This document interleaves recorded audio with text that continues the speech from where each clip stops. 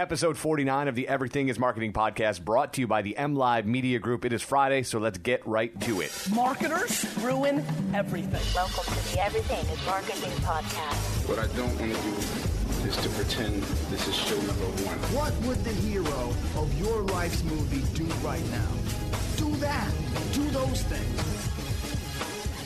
So I wrote a little bit yesterday about what's going on in Granville, Michigan with the company known as Diesel Tech, who has come out and said that they will not service openly gay couples in any way, shape, or form, and that they were, in fact, going to give a discount to people who owned guns. This was a post that they put on their Facebook page, and then obviously you can guess the storm that followed that.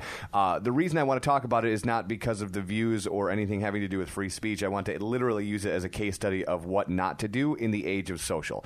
You can write anything that you want to do on your brand page. Here's what you have to do if you're going to do that, though. You have to answer everybody that responds to you. So as I was looking this morning, it's Friday morning, there are 10 posts, if you just scroll down a little bit, 10 posts right now on their Facebook page that they have either ignored or deleted. And the problem with that is if you are going to take a stand, especially in the age of social, and you're going to kind of suck up all of that, the rays of mass media, you're going to get on TV, you're going to get on newspapers, radio stations are going to talk to you, you're going to take all of that stuff because either that was what you're looking for or you didn't mind it because you were so staunch in your beliefs that you wanted to stand up for what you believed in.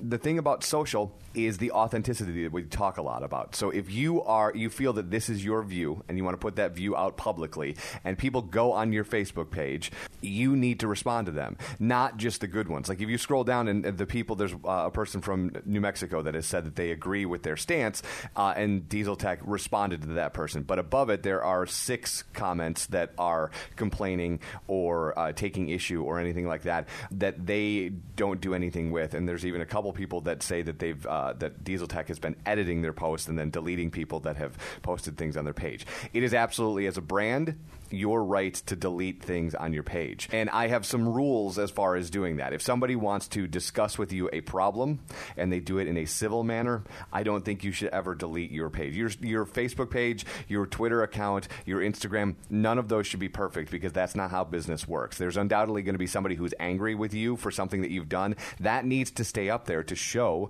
that you're handling those processes in order. And one of the best ways I find to handle those processes is if it can't get handled, I should say, in 1 or 2 words, I usually would reach out to them and give them my number so that they could call me and we could deal with it on the phone or face-to-face because that's much easier than trying to do it in Facebook. It's just not a great place to finish or handle or discuss issues.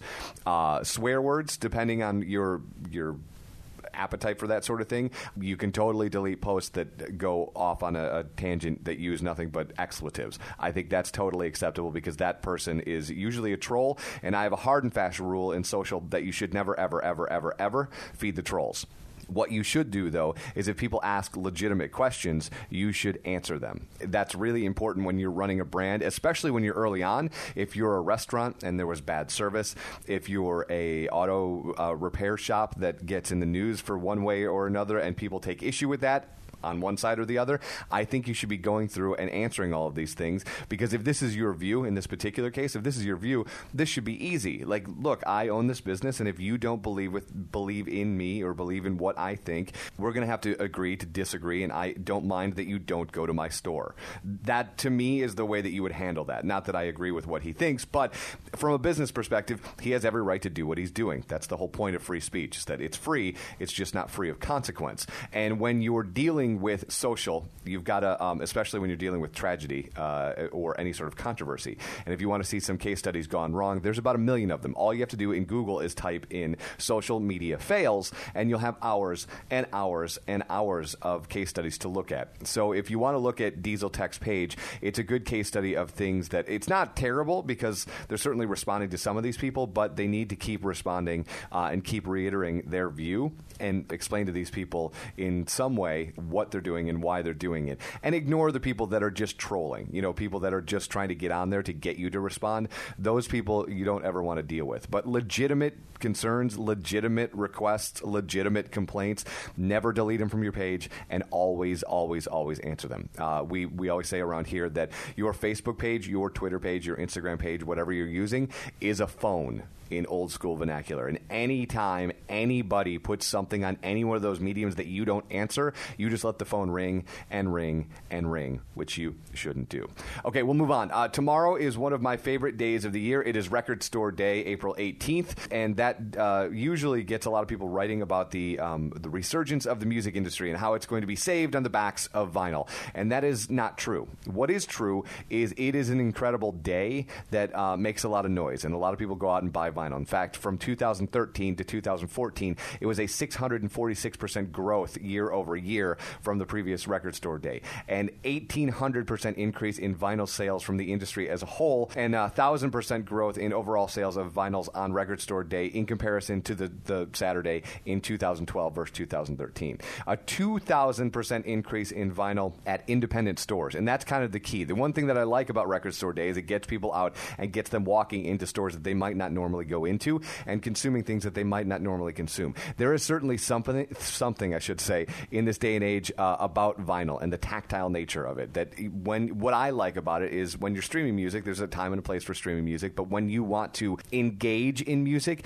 the best way to do that is having to engage in it. Physically pick up 180-gram vinyl and put it on a record player. It plays 4 or 5 songs depending on the album, and then you flip it over. There's something about interacting with the music like that doesn't really exist anywhere else right now in music, right? You don't do cassettes, we don't do 8 tracks, we don't do CDs for the most part, but this we seem to like a lot. So tomorrow is Record Store Day. There's some really cool stuff out if you're a collector, and even if you're not a collector, from a marketing perspective or even a curiosity perspective, it's a fun thing to go out and do and check out what people are buying and check out where people are going. And there's some cool parties that usually happen. I know Chicago does a ton of cool stuff for Record Store Day. Here in Grand Rapids, there's a couple shops that are doing a bunch of cool stuff for Record Store Day. So if you get out tomorrow, make sure you check out a record store or two, because they're doing some really cool stuff. And a lot of them have beer, which is always fun. Records and beer go well together. So does wine, so does tequila, sometimes bourbon, whatever.